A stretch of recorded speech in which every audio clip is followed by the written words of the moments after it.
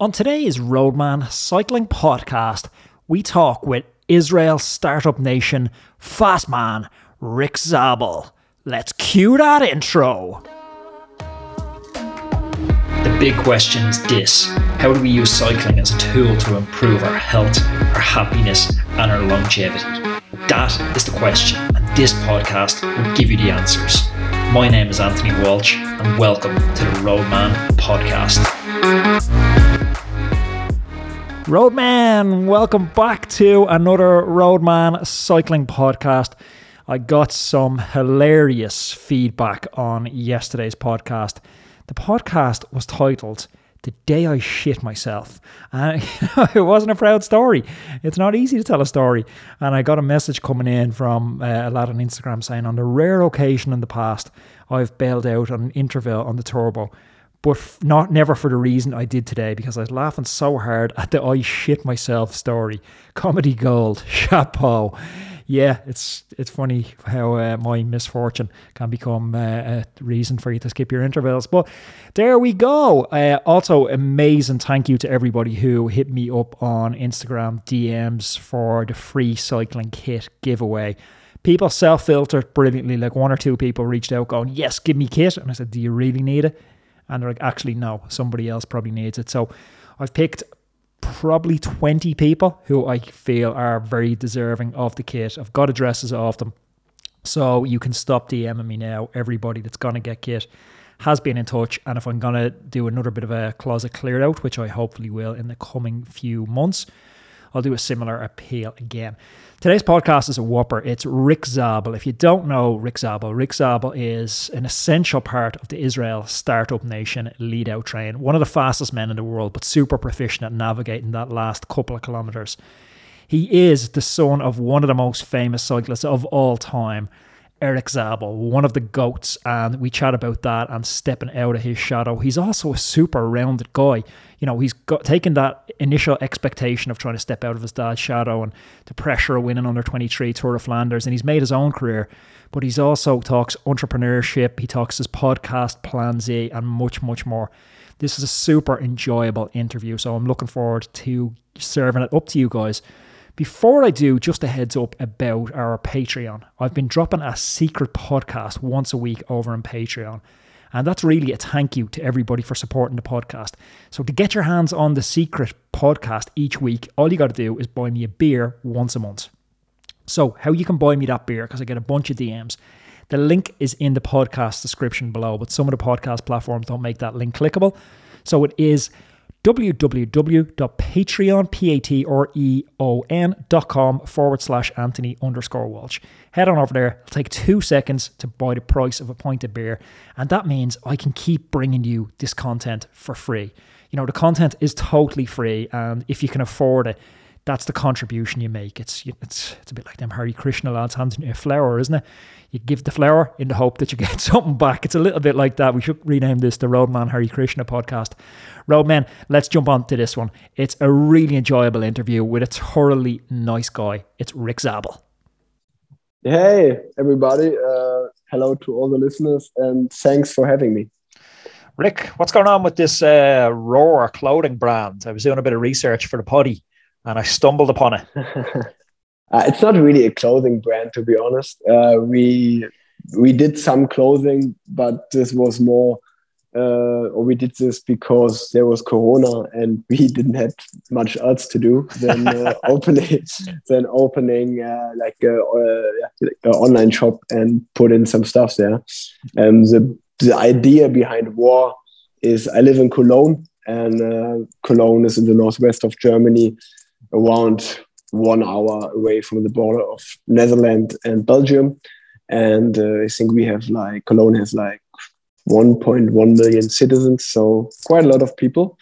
I think one of the top 5 cities in Germany. But what we don't have is a cool clubhouse for cycling fans. And that's basically the idea behind it. That I have 3 friends, like I'm 25% of this project. And one is a web designer, another one is designing clothes, another one comes more like from or he has a restaurant, so he comes more like from the restaurant side. And I'm a little. They all three they love cycling. They are just like amateur cyclists who love to go out on a good day and have a good ride. And that's what I have in common with them. So we four together had the idea to start a cycling coffee shop.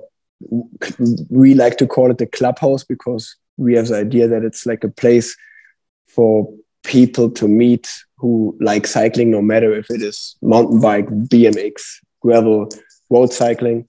And because unfortunately Cologne, my hometown, doesn't have it so far. We want to create it. And now I can finally also say that we have a shop here in Cologne, and it will open on the 1st of March this year. So awesome. it's a project now for 1.5 years, and now we can finally like interact also with the people in real life and not just about our online shop or over Instagram. That's amazing. I'm definitely have to go and check it out. I actually had a similar, I'm going to call it more of a dream than an idea a few years ago. So it was probably a year before lockdown and pandemic started. So I bought a local coffee shop. And for that same reason, I thought, like, I had friends who were playing golf, and half of the fun in golf was the clubhouse. You know, you play 18 holes, but all the drinking happened in the clubhouse, all the laughs happened in the clubhouse. And I thought, like, it's so shit when I got to meet a buddy for a ride. If I'm 5 minutes earlier, he's 10 minutes late. You're kind of left standing on the street corner or waiting on a bridge or something. It's like, oh, we need a clubhouse. So I bought a coffee shop, and I, unlike you, didn't have the wisdom to partner with somebody who actually knew the restaurant game. So I ended up buying a place that was too small. And it was like a 35 seats in the coffee shop. So then I started actually getting into being a coffee shop owner rather than having this cool clubhouse. And I'm looking at margins and going, okay, shit, we need to turn these seats over faster. So it never became the kind of cool hangout place that I thought. And then I sold it after about 2 years, but I still have the dream. I'm still going to revisit this at some time. Yeah, exactly. And I mean, I don't want to put out all my ideas or all our ideas, what we plan to do in there, but it's not an easy task to do it. And also the first shop we rented out now is just for 9 months because like we try to create this community, and it's going to be step by step. I guess the place we have at the moment will be too small as well, but it's a starting point. And if we see that this whole thing creates or develops like we hope, then for sure we try to exactly do this, to create this big clubhouse and create a place for people who like to ride their bike and hang out in a cycling coffee shop, watch Paris-Roubaix, and come like don't watch Paris-Roubaix on their couch. They're gonna come to our clubhouse and watch it together with all the other cycling fans. Have you been to, there's a coffee, when I was looking at the idea for mine, I went over to London. I'm based in Dublin, so London's a pretty short flight. Went across to London and checked out some of the coffee shops, but there was one called Look Mum No Hands. Yeah, I heard about that. Yeah, that's worth going to check out. They've got a cool vibe going on, and I don't know what their bottom line looks like. I don't know if they make any money, but it's a cool place to go and hang out and watch TV and have a beer and that sort of vibe you're looking for. It's a great name also, and exactly. I mean, also I have personal reasons to start this whole thing, because I'm also looking forward to go there, hang out before, after my ride, have a coffee there, eat something, and just like, because I mean, one big part, or maybe the part I love most about the sport, is the community. And I mean, being a pro cyclist is, you just hang out with a really small percentage of this community, like with the high performance guys. And to be honest, my opinion, the more interesting talks are definitely when I just ride with my friends, with my local friends here, especially when it's summer and like the sun just goes down at like 8, 9 or 10 p.m. And like when they finish with work, I go out with my friends and like, we have like a fun ride together. this is much more fun for me personally. Yeah, exact same. We actually started a group ride on Saturday mornings here in Dublin. Yeah. For the exact same reason. It's when I used to ride and, I'm trying to make it as a pro. All my friends were either pro or trying to make it as a pro, or if I go to Girona, I'm riding, and everybody is kind of the same stage in life. And that kind of makes it like they all have the same stories. And they're, we're talking about watts per kilogram, race calendars. Exactly. But then you come to a group like our Saturday group, and it's like one guy's into investment, one guy's unemployed, one guy's a lawyer, one guy's, this girl. Yeah. There's one guy in our rides, and I talk about him all the time in the podcast. He's like 81 years old, and he rides with us every Saturday. And, he was a professional back, 50 years ago. But it's so cool to ride with somebody like that, because you just wouldn't do it normally. Exactly. I copy this for 100%, like same opinion, because like you said, you just hear different stories, and you come into different lives. And also one important thing is for me that, I mean, these guys I train with, my friends, they do it as a hobby. They buy their own bikes and their own stuff, and they also really bring me down to earth again. When I'm complaining about bad weather or whatever, they like, man, you can ride your bike and you even get paid for it, man. You are so lucky. And honestly, like, this puts things in perspective again for me. And because it's easy, like, to if you train with your teammates and to complain, again, so much training or so intensive or whatever. And talking with different people just gives you like a more or a different view on all these things, and like to appreciate the life I have also more. So I had Alex Dowsett, your teammate, on the podcast a little while ago, last week, and he was talking about aerodynamics, as Alex Dowsett does, and he was talking about aerodynamics and how he was trying to talk sprinters, fast guys like yourself, into wearing more aerodynamic stuff. And so he was saying, this is he take a piece of equipment, whether it's, aero shoes, aero socks, or a skin suit, and talk about the advantage that it has. And I was saying to him, Alex, it is cool, and I hear what you're saying, but the equation for the normal listener of this podcast isn't, cotton socks versus aero socks. It's how much saving do the socks make versus how much are they going to cost me? Because I have to buy these with my own money. It's not the team handling them. And it's a difference. So I was saying, it's like, instead of like coefficient of frontal drag being the metric, I was like, we need to design a new one where it's CDA divided by dollars. And so what's cheapest? What's the fastest way on a budget to go cheat the wind? I totally same opinion. I mean, I'm super happy that Alex is on the team, to be honest, because because he's caring about all this aerodynamic stuff, and he's doing all of that stuff. I don't have to care about anything, and I just come to the race and I ask him, so what suit do you gonna wear? Which socks you gonna wear? Which bike or which wheels you gonna use? And I'm just use exactly the same. So I know I have the best setup. Like that's all I have to do. And to be honest, that's actually what most of our guys do. I mean, we are a lead out together with Matthias Brendle, also a good rider from Austria.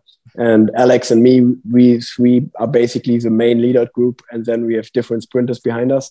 But I mean, I really like Alex. He's one of my favorite teammates, and also a regular roommate. And it's for me personally, it's great that he cares about these things, because in the cycling world, unfortunately, I don't want to say unfortunately, but that somehow the sport developed. And I mean, my dad was a pro cyclist as well.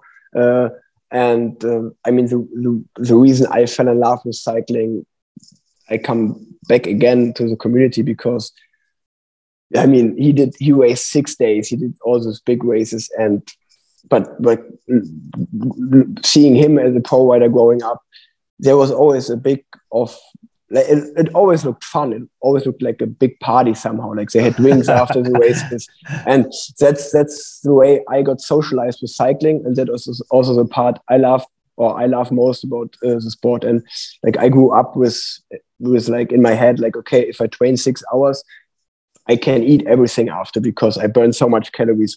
Like I'm not gonna gain weight. And now cycling is becoming this high performance sport, and all the enjoyable things are getting less and less. And if you wanna still like play a part in the cycling game, you have to care about those things now. But it's, in my opinion, it's a little bit less fun. But that's in the end, this is then the part where it becomes a job. And I'm not sure if I got your question right, but, to be honest. But this is the problem when you have your own podcast. So if anyone doesn't know, Rick has his own podcast, Plan Z. So he's just going, as if he's hosting this one, just going ranting, freestyling. Yeah, man. Honestly, like I often become the question, hey, why, like from all my listeners, like, hey, why are you not doing an episode with Alex Dowsett or with Chris Froome? We would love to hear it. And I always respond that I would say my English is okay after all these years in cycling, but to explain exactly or everything exactly how I want to say it and how I mean it, I'm much better in my mother language, German. That's why my podcast is just in German. And if I listen to you, honestly, you have a quite strong accent. So I really have to listen very carefully. So if I don't get the question right, sometimes just ask me again and I try to respond better. So we talked about Alex Dowsett there briefly. So you and Alex were teammates in Katusha also. Yes, exactly. We see this in pro cycling a lot, and I'm not sure if this is the case with you and Alex, but I know, say, my fellow countryman, Sam Bennett, when he moved from Quick Step last year to Bora this year, he brings with him like a posse. And then when Sagan moves from Bora to Direct Energy, he brings a posse. What's going on with that? Like, from your experience, why do people seem to move in these groups? Is that orchestrated by the rider, by the manager, or how does that happen? It's a mix of everything, definitely of the rider and the management. And yeah, I mean, you as a successful rider, like a rider who wins a lot of races, he has some power. So like you said, like Sam Bennett is a good example. Like, I mean, he didn't race now for quite a while, but before he stopped racing with his knee injury, he was definitely the best sprinter in the world. He won every sprint basically last year. Yeah. And then, of course, like if he changes teams, he can put some or like if he tells the team, okay, I'm gonna change to your team, but I'm just gonna change if I can take Ryan Mullen and if I can take Danny van Poppel and the Flying Mullet, because I need these three guys to be successful. Like, they are good lead-out riders.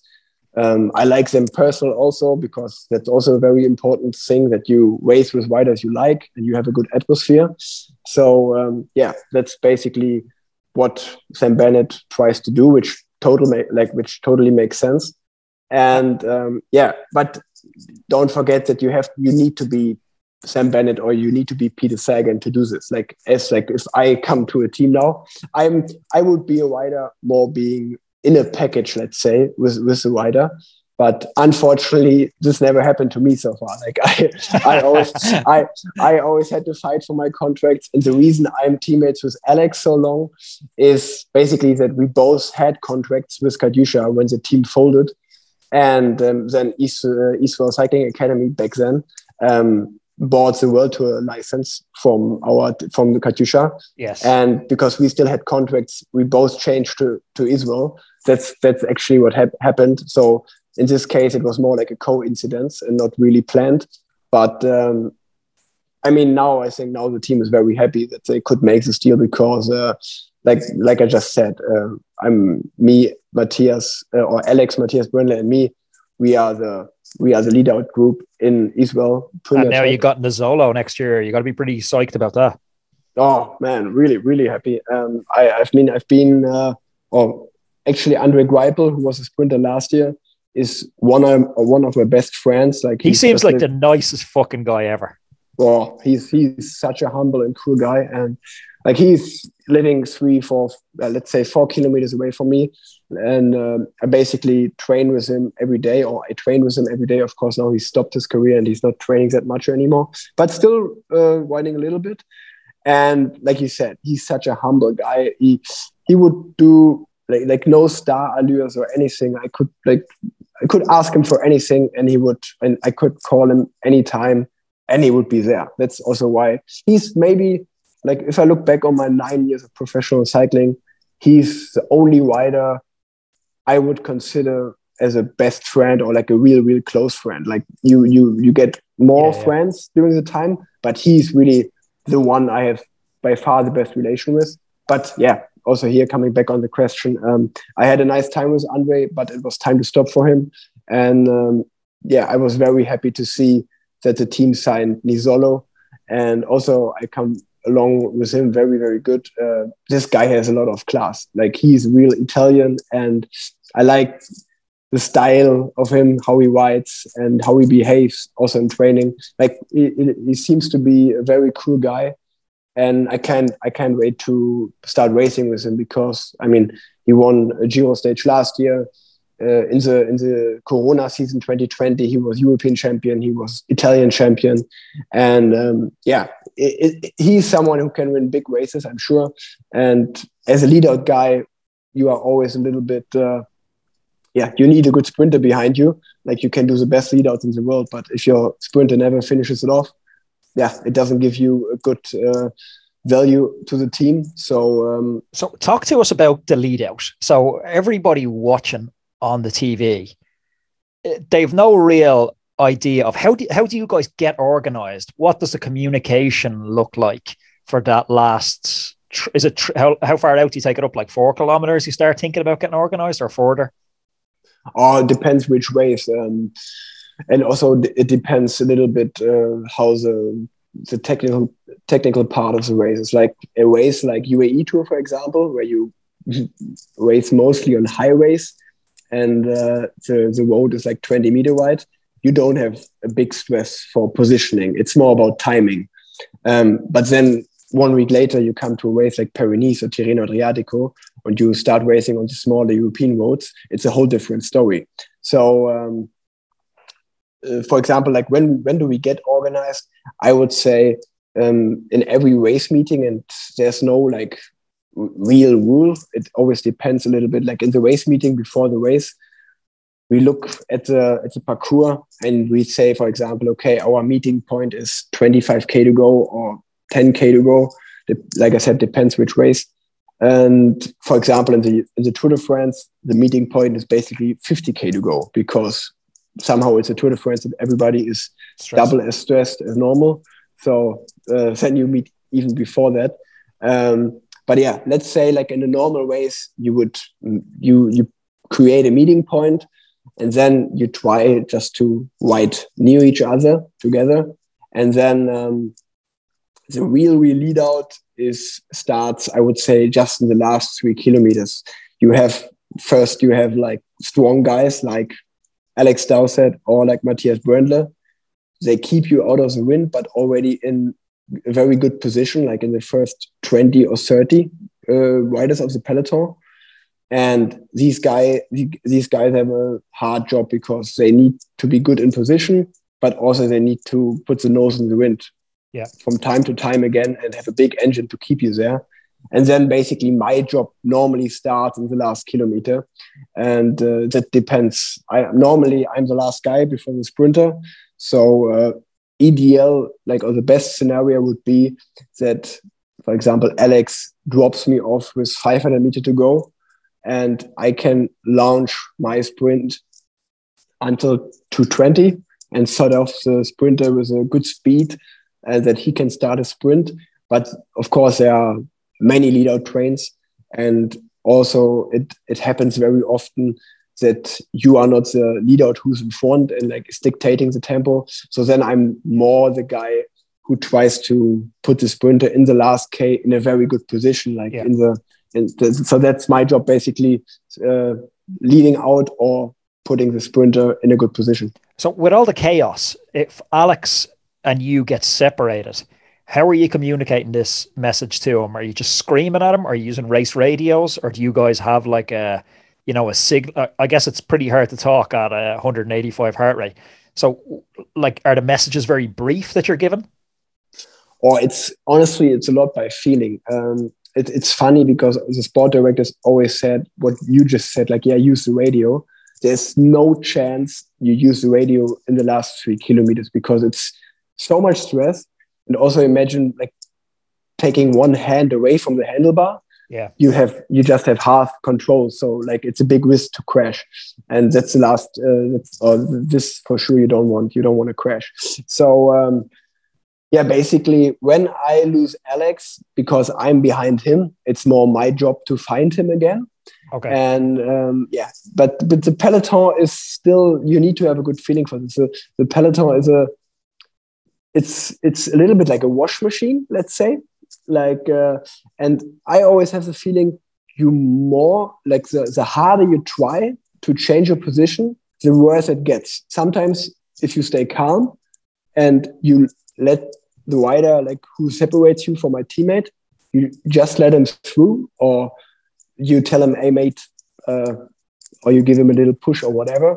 It's much easier to stay where you are and you will find each other again. Not all the time, but that's at least my feeling. But I always hear that, like, I don't want to talk too good about myself, but I think that's one of my stronger points that I always try to stay calm, not to stress out too much, and don't act crazy or don't act too fast, because I always have a sprinter behind me, and if I lose Alex, that's still better than I lose a sprinter.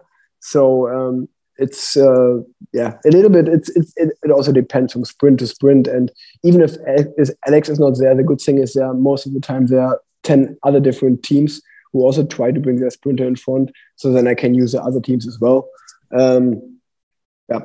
Sprinting is always gambling and a little bit of luck, timing, and that's why for me it's also a sprint. For me, is the most exciting part in bike racing. But when I watch you in the last few kilometers, yes, you're calm. You don't look rushed. You're not like, you watch some riders like they're like the Tasmanian devil.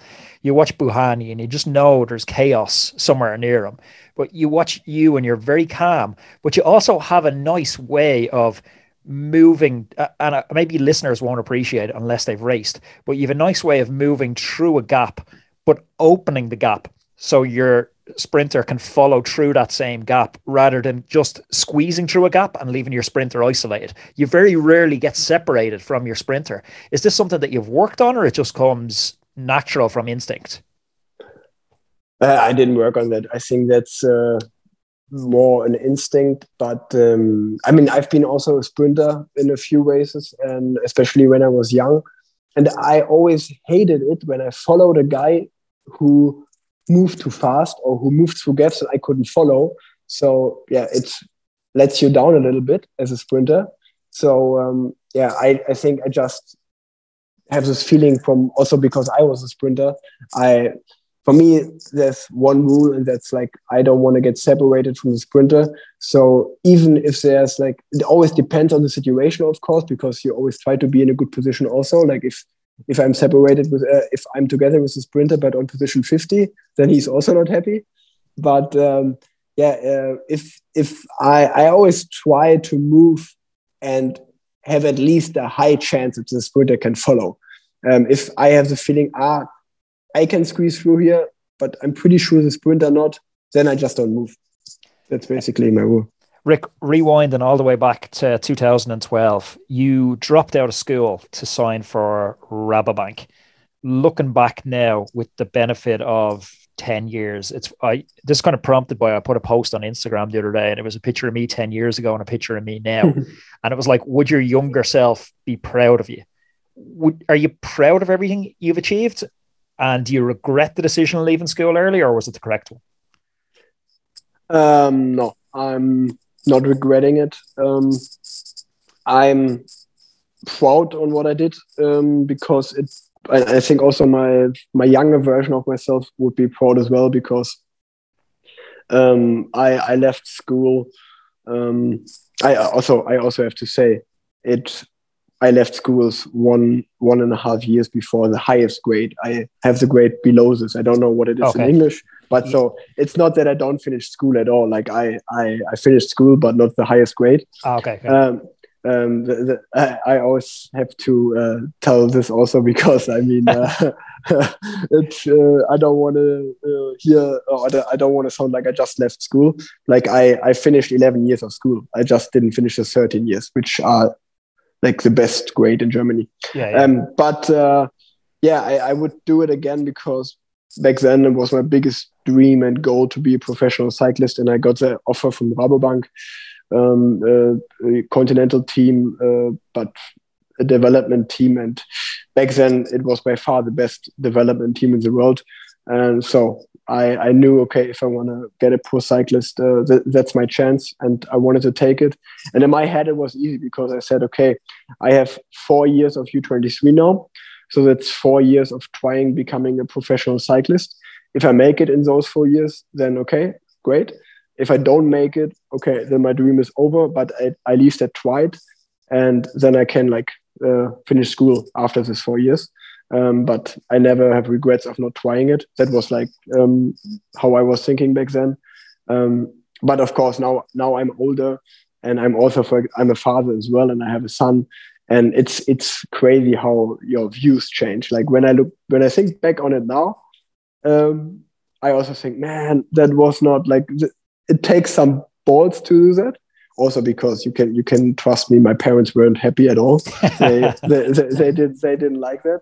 But like, if I look back on this time, I was never doubting that it will not work out. For me, it was clear, yeah, I do it and this works out. But like I said, looking now back on these times, it's like, man, I could have been injured. Like, this could have happened. This could have happened. But back then, this was never in my head. Like, so I would say I even have had more guts back then than I have now. But those first few years, they must have been so exciting, because I think I call it the beginner's mindset. And it's when you start out anything new, you're never sure where the ceiling is. You're never sure, if you're going to, we'll talk in a minute about your dad, but you're never sure if you're going to, eclipse the greatness that he had. Like, you start out and you're winning U23 Tour of Flanders, you're signing World Tour with BMC at 19. You must have been just like, what the fuck? This could go anywhere. I could be the next Cipollini. The ceiling is unknown. Yes, exactly. That was exactly my mindset. And it was actually after this I started to struggle, because you explained it very well. I won the U23 Flanders, so in my head it was also like, okay, I'm going to be the next Fabian Cancellara or the next Tom Bohn. Yeah. I'm going to win Flanders and Roubaix as well.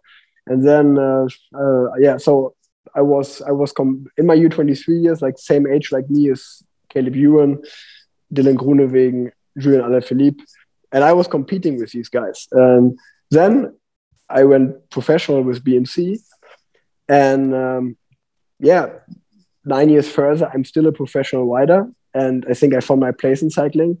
But I won 2 races so far, and the other guys, they stayed winners, let's say, or they became winners also in the pro, and I didn't. And honestly, it took me a few years, or it took me my first 2-3 years wasn't easy, because it was hard to accept for me. Like, I also wanted to be this winner. And then it got easier. Like, after the 3 years in BMC, I changed to Katyusha, and I became part of the lead-out train from Alexander Kristoff. And that gave me a purpose in cycling. Like, I finally found my place. This is my job. This is my job, exactly. And then it wasn't hard anymore to accept, because I realized, okay, I leveled up, or I beat everyone to get professional cycling. But once you are in the highest level, everyone won races here to come here.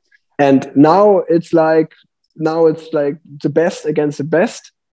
And okay, then here are better ones to win the races. And like I said, it wasn't easy to accept. But then when I finally got to Kadyusha and I found my place in leader train, I found myself, or like I realized, okay, I may be not the best sprinter in the world, but I can become one of the best leader guys in the world. So this was like my new challenge. And yeah, that's also what I always try to explain to younger riders now, that you need to find your position in the sport and you need to find the value to the team. Because if you are just a strong guy, but you cannot sprint or you cannot climb or you are not good in time trialing, you can do a little bit of everything. They can just change you, because a lot of riders can do that. But you need to find a value for the team to have a long career and stay in the sport. Well, that's what Dowsett was explaining. He was saying, like, he can't brand himself as a time trialist, because if he brands himself as a time trialist, all of a sudden he's a time trial specialist who can't win time trials. He's like, I can't beat Pipo Ghana. I can't do 490 watts for 40 minutes or whatever crazy wattage he's doing. But he said he can brand himself as a lead out man, and he can be an effective part of that lead out train. And that he sees as his route to extend in his career. Exactly. Like I said, you need to find a value. And yeah, coming also back what we talked earlier in this episode, that cycling is getting more professional and it's getting a high performance sport more and more. It's not getting easier for guys like Alex and me. Like I said, I would say we are good or average to good professional bike riders, like in the world tour. But then if you compare yourself to Remco Evenepoel, to Filippo Ganna, what these guys are capable to do, you feel bad. So yeah, I also just realized to feel better for myself that it's not good to compare. You need to try to be the best version you are. You're the only, like, it's me against me somehow, like I can compare my numbers with last year and my weight, and then I need to be happy with that, because yeah, like I said, you race against the best riders in the world, and there are two ways, and it's on looking on that, and it's a way of perspective. Do you want to be sad not being as good as the best, or do you want to be proud to at least make it to the Tour de France, finish the Tour de France, and compete with these guys? And I prefer to take the second option and just be proud that I can do the Tour de France and I can race it. And even if I don't win the Tour de France, I at least finish it. And I know for myself, hey, man, that was my maximum, but then I can be happy with that. But there's a great message in there for everybody, because, whether it's clients I'm working with, coaching clients, or if it's just friends on a group ride, or even outside cycling, so many people are hung up on this idea of peer comparison, like comparing themselves to the neighbor, comparing, I don't earn as much money as him. I'm not as good looking as him. I'm not as fast as him, as talented as him. Really, it's the surest way to being unhappy is comparing yourself to somebody else's circumstances. A much healthier approach is, like you said, the only person you're competing against is you from last week, you from last month, and you from last year. Exactly. Yeah, no, I've been through this, like I said, when I was younger, and I compared myself a lot to all the other guys. It's not healthy. It's unhealthy, and it's not far from a depression or being unhappy all the time. And you need to find a way out of this, and no matter if it's with help, mental training, whatever. But yeah, I think it's very important that you are happy with yourself, but it's not easy. I think everybody struggles from time to time, and someone needs to find their own way. You mentioned Dylan Groenewegen there. It'd be interesting to get a sprinter's perspective on Tour of Poland. Is that something that's like, is it talked about in the peloton? I'm referring to the Jakobsen, sort of the high speed crash. I suppose my take on it is sprinting is fucking dangerous. The organizers of Tour of Poland organized a tailwind downhill sprint. It looked to me like, we don't race on Zwift. You're allowed to deviate from your line a little bit. What Buhani does is fucking crazy, but that didn't seem to me what Groenewegen did. And it looks like it's a bad precedent, Jakobsen taking legal action against somebody for something in a bike race. I think so many people are shocked and horrified by the consequences, which were horrific. But I think you need to punish behavior, not consequences, because consequences are chance. Behavior is what needs to be regulated. And for me, the consequences were horrible, but I didn't see the behavior as, any worse than we see in a lot of sprints. But I'd be interested to hear your take as a sprinter on it. Yeah, that's a difficult one. I also have the opinion that the first mistake was that the sprint was even allowed by the UCI. This is like a sprint like that shouldn't be allowed because it's very easy to create a crash with the circumstances of being a downhill sprint and that fast. Then of course Dylan does a mistake there. He moves from his line, and that's why Fabio crashes. But he's not doing this because he thinks, yes, I'm crashing Fabio now into the hospital. That was for sure not what he was thinking in that moment. Like, he's a sprinter and he wants to win, and that's why he moves the line a little bit. And this was over the limit, of course, but I'm sure he didn't do it. He didn't do it on purpose. And then general sprinting is very, very dangerous. But there's also a different, like, there's this name in cycling, which is a gentleman sprinter. And a gentleman sprinter is someone who tries to win, but not on every chance or in any case. Like, if he's out of position, he just says, okay, tomorrow is another day. Yeah. And is not trying like to crash everyone just to because there are these riders, like you said, Buhani. And in this case, it's funny because Dylan is one of the riders, or he was. I didn't do a sprint for a long time now against him, but he was always one of the riders who risked a lot. But Fabio as well. Like, I sprinted against both of them, or like in the finals, and both of them were, in my opinion, riders who were really, really fighting for their position very, very hard. So then it had to happen that also these guys come together and something like this happens. And then, of course, I think it changed both of them, and that's good. It's sad that it had to happen, but I think Dylan is now not as crazy anymore as before. And also Fabio, I was super happy to see him back healthy and winning stages last year in La Vuelta and everyone. But he has to be honest also that when he is also a young guy and he was motivated and he wanted to sprint as well. Like, it's an unpopular opinion, but he could have braked as well. Before. I was just about to say that. Like, if that's me sprinting, I've no balls. I'm grabbing brakes there. I'm not going for that gap.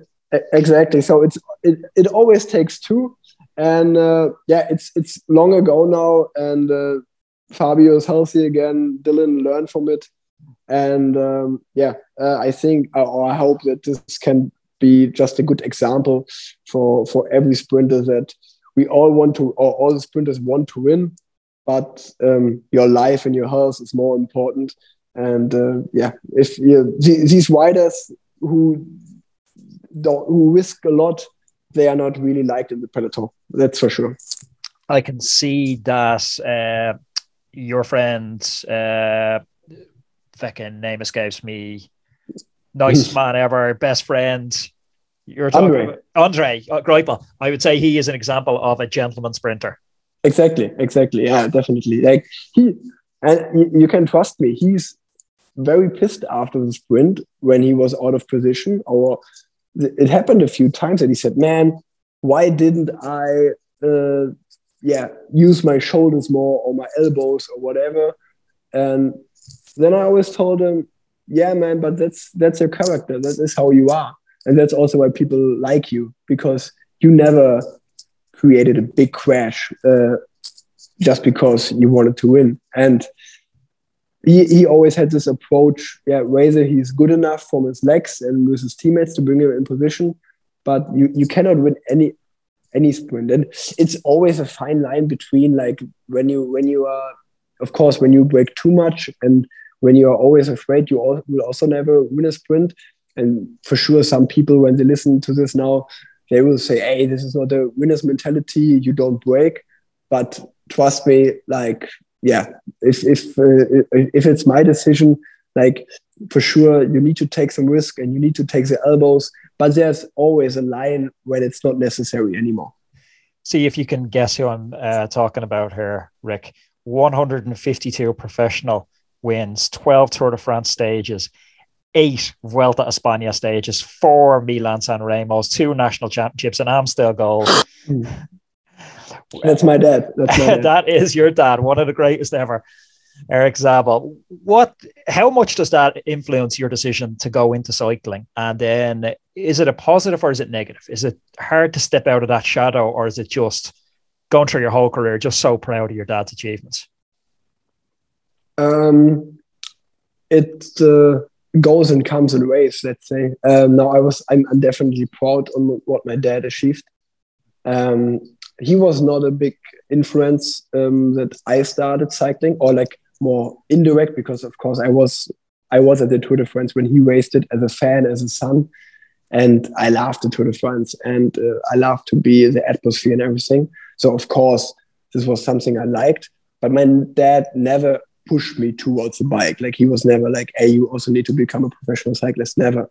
I started, or my first sport I did was soccer, or and we say football here in Germany. Yeah, we say football here too. And I played 3 years football, and then I stopped it because I lost the fun a little bit. And then I got a little bit fat, let's say it. As a kid, I eat a lot of candies, but didn't do a lot of sport. So then my parents just asked me, okay, man, do you want to try another sport? Maybe you like something else. And I always like bike riding. And here's this local club not far from my home, so let's go there. And also there, what I loved about it was the community. The guys like my age, I trained with and I met at the races, they become my friends really fast. And it was just a cool community. And that's what I liked so much about it. It took me even, I think I stayed 2 or 2.5 years, or my first 2.5 years, I wasn't very successful. Like I didn't win straight away races. But I always loved to hang out with my mates. And that's why I liked it so much. And then after these 2.5 years, I started to win races more and more. First on a local base, then like national, and then I even got in the national team and international. And that's when my father stepped in a little bit, because then, of course, he gave me advice, and he could see that I have talent. And then he gave me advice, and of course he pushed me. But always also very fair. The only thing he always told me is like, if you do it, then do it 100%, because otherwise cycling is a shit job. Like if you are not good and you get dropped, or you are not fit, it's not a nice sport to do. So if you really want to be good, do it 100% or don't do it at all. And that was more the kind of mentality he gave me, which was also important. And so there he was a big support. But of course, I got compared always to my dad. But it seems like he's such a great, one of the all-time greats in our sport, that it's, I don't know, from the outside, it looks less pressure than if your dad was just a regular run-of-the-mill pro. Then there's kind of a pressure to be, can you be better than your dad? But because your dad is just like one of the GOATs, it's like, the chances of anybody ever accomplishing that are very slim. Never mind the chances of his son accomplishing that. So I don't know. It's a strange one. I can see how it's pressure for most people when their dad is a professional, but when your dad is one of the greatest ever, is that a little bit pressure off? No, it's like, I just wanted to say, like, I always got compared to my dad, also because, like, for my age, when I was like 14, 15, I started to get better, and I got like national championships and all this stuff. And my dad was always similar successful, like when he was in the same age like me. So like when I talked with him about it, he always said, you already got 1 year earlier than me national champion of Germany, for example. So then I was always like in my head, yeah, so he's my dad, so I have the same talent. So hey, that's cool. So maybe I will have the same career. But yeah, what I wanted to say is like I think it made me better because when I got to the races, the kids who wanted to race, or I always had the feeling at least, the kids I raced against, they wanted to win, but they all also wanted to beat me. Like they always liked to be better than me, but that made me stronger again. Yeah. And so I would, yeah, looking back on this, I would say it made me stronger. Um, and yeah, to be compared also is positive and negative because I have to say, of course, when I didn't perform or when I was not good, yeah, people like to be better than me, and that was for me personal not a nice feeling. But as soon as I won a race, or and even if it was more important, it was all over the media, or at least the cycling media in Germany. Yeah. So as soon as I won a race, it was like, Rick won this, Rick won that, and that would not have happened if I hadn't the name Zabel. So I'm truly aware that it was also positive in a lot of cases, and a good example is, for example, when I won the U23 Flanders, um, of course, it was nice to win it, but it was also the son of Eric Zabel who won U23 Flanders. So it took like 2 or 3 days, and a few World Tour teams was knocking on the door and said, hey, we want to sign you. And I'm pretty sure that didn't happen to all the other guys who won U23 Flanders before. So it's the same. We've had Nicholas Roach, fellow countryman. Yes. I've had him on the podcast a few times, and yeah, he said for a long, long time, it's the son of Stephen Roach has won this. The son of Stephen Roach. It's very difficult to step out of those big shadows. Yes, but for example, Nicholas did, and the funny thing is, now I would say, like, of course, like the people who want to see me as a son of, they will always see. But I also don't compare myself to my dad anyway, because I'm just proud what he achieved, and like we talked about it a few minutes ago. I just try to be the best version of me, and don't try to compare to my dad because then I wouldn't be happy as well. There's some pressure coming on your son. two generations. Yeah, but I always like to joke with this also. Like there's one of my on my Instagram I have a video which got a little bit viral. Like in Tour of Turkey this year, they asked me like how is it you are the son of Eric Zabel, and even your grandfather, because also the dad of my dad was a professional cyclist in East Germany. So like your whole family did cycling, and how is it for you? Just, yeah, of course, it's not easy. Like for my dad and for my grandpa and also for my son, like they will always be in the shadow of me. So I played with this a little bit, and I always like to play with this because, yeah, now I'm 28 years old. I'm a father myself. I did the Tour de France a few times. I did the Giro. I'm very happy with who I am and with my career. So I don't have the feeling that now, at least the people I hang out with, they don't see me as a son of, they see me as Rick. And that's what all I care about.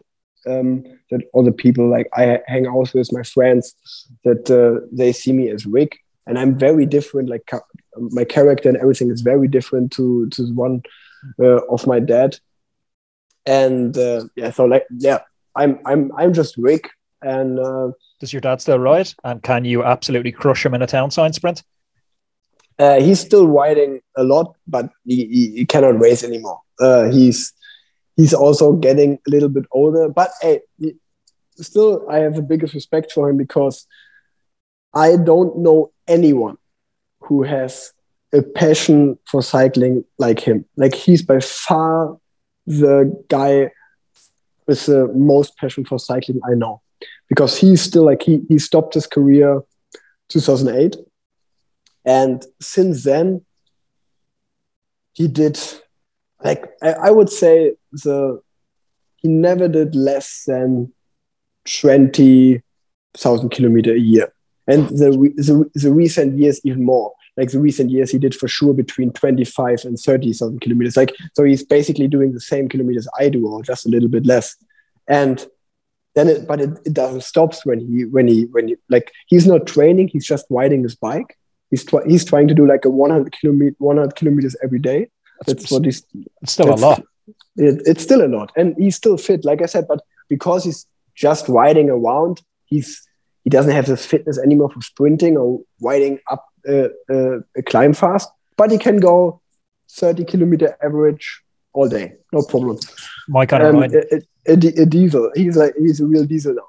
But then it doesn't finish when he's like steps off the bike. Then he cleans his bike every day, and he collects bikes. I think he has more than, for sure now, already 150 bikes. Oh, amazing. He collects everything. Like, he has the biggest cycle collection I know. Like, he has also a big difference to me. I give everything away to my friends. Like, all the team stuff I get, I give it to local clubs, to my friends, whatever. My dad keeps everything. Oh, that's amazing. You must send me a few pictures of that. I love all that old stuff. Every single jersey he had, every medal, every trophy, everything is at home. And yeah, he collects everything, and he collects vintage bikes. And like, for example, in Berlin, there are a lot of like vintage cycling coffee shops. And then he just goes there and he hangs out forever in there and buys this, buys that. Like, honestly, cycling is everything. He watches every cycling race, which is on TV. He is all day on cycling news, on Radsport news. Like, he loves cycling. It's one in his life. There's just one thing, and it's cycling. It's crazy. Rick, you've stepped out of your dad's shadow. You've had an amazing career so far, but something tells me your best days are still to come. Thank you for joining us on the Roadman Cycling Podcast. Thank you very much. I hope the listeners enjoyed it. And yeah, thank you for having me. It was a pleasure. Nice talk. Thanks. Cheers, Rick.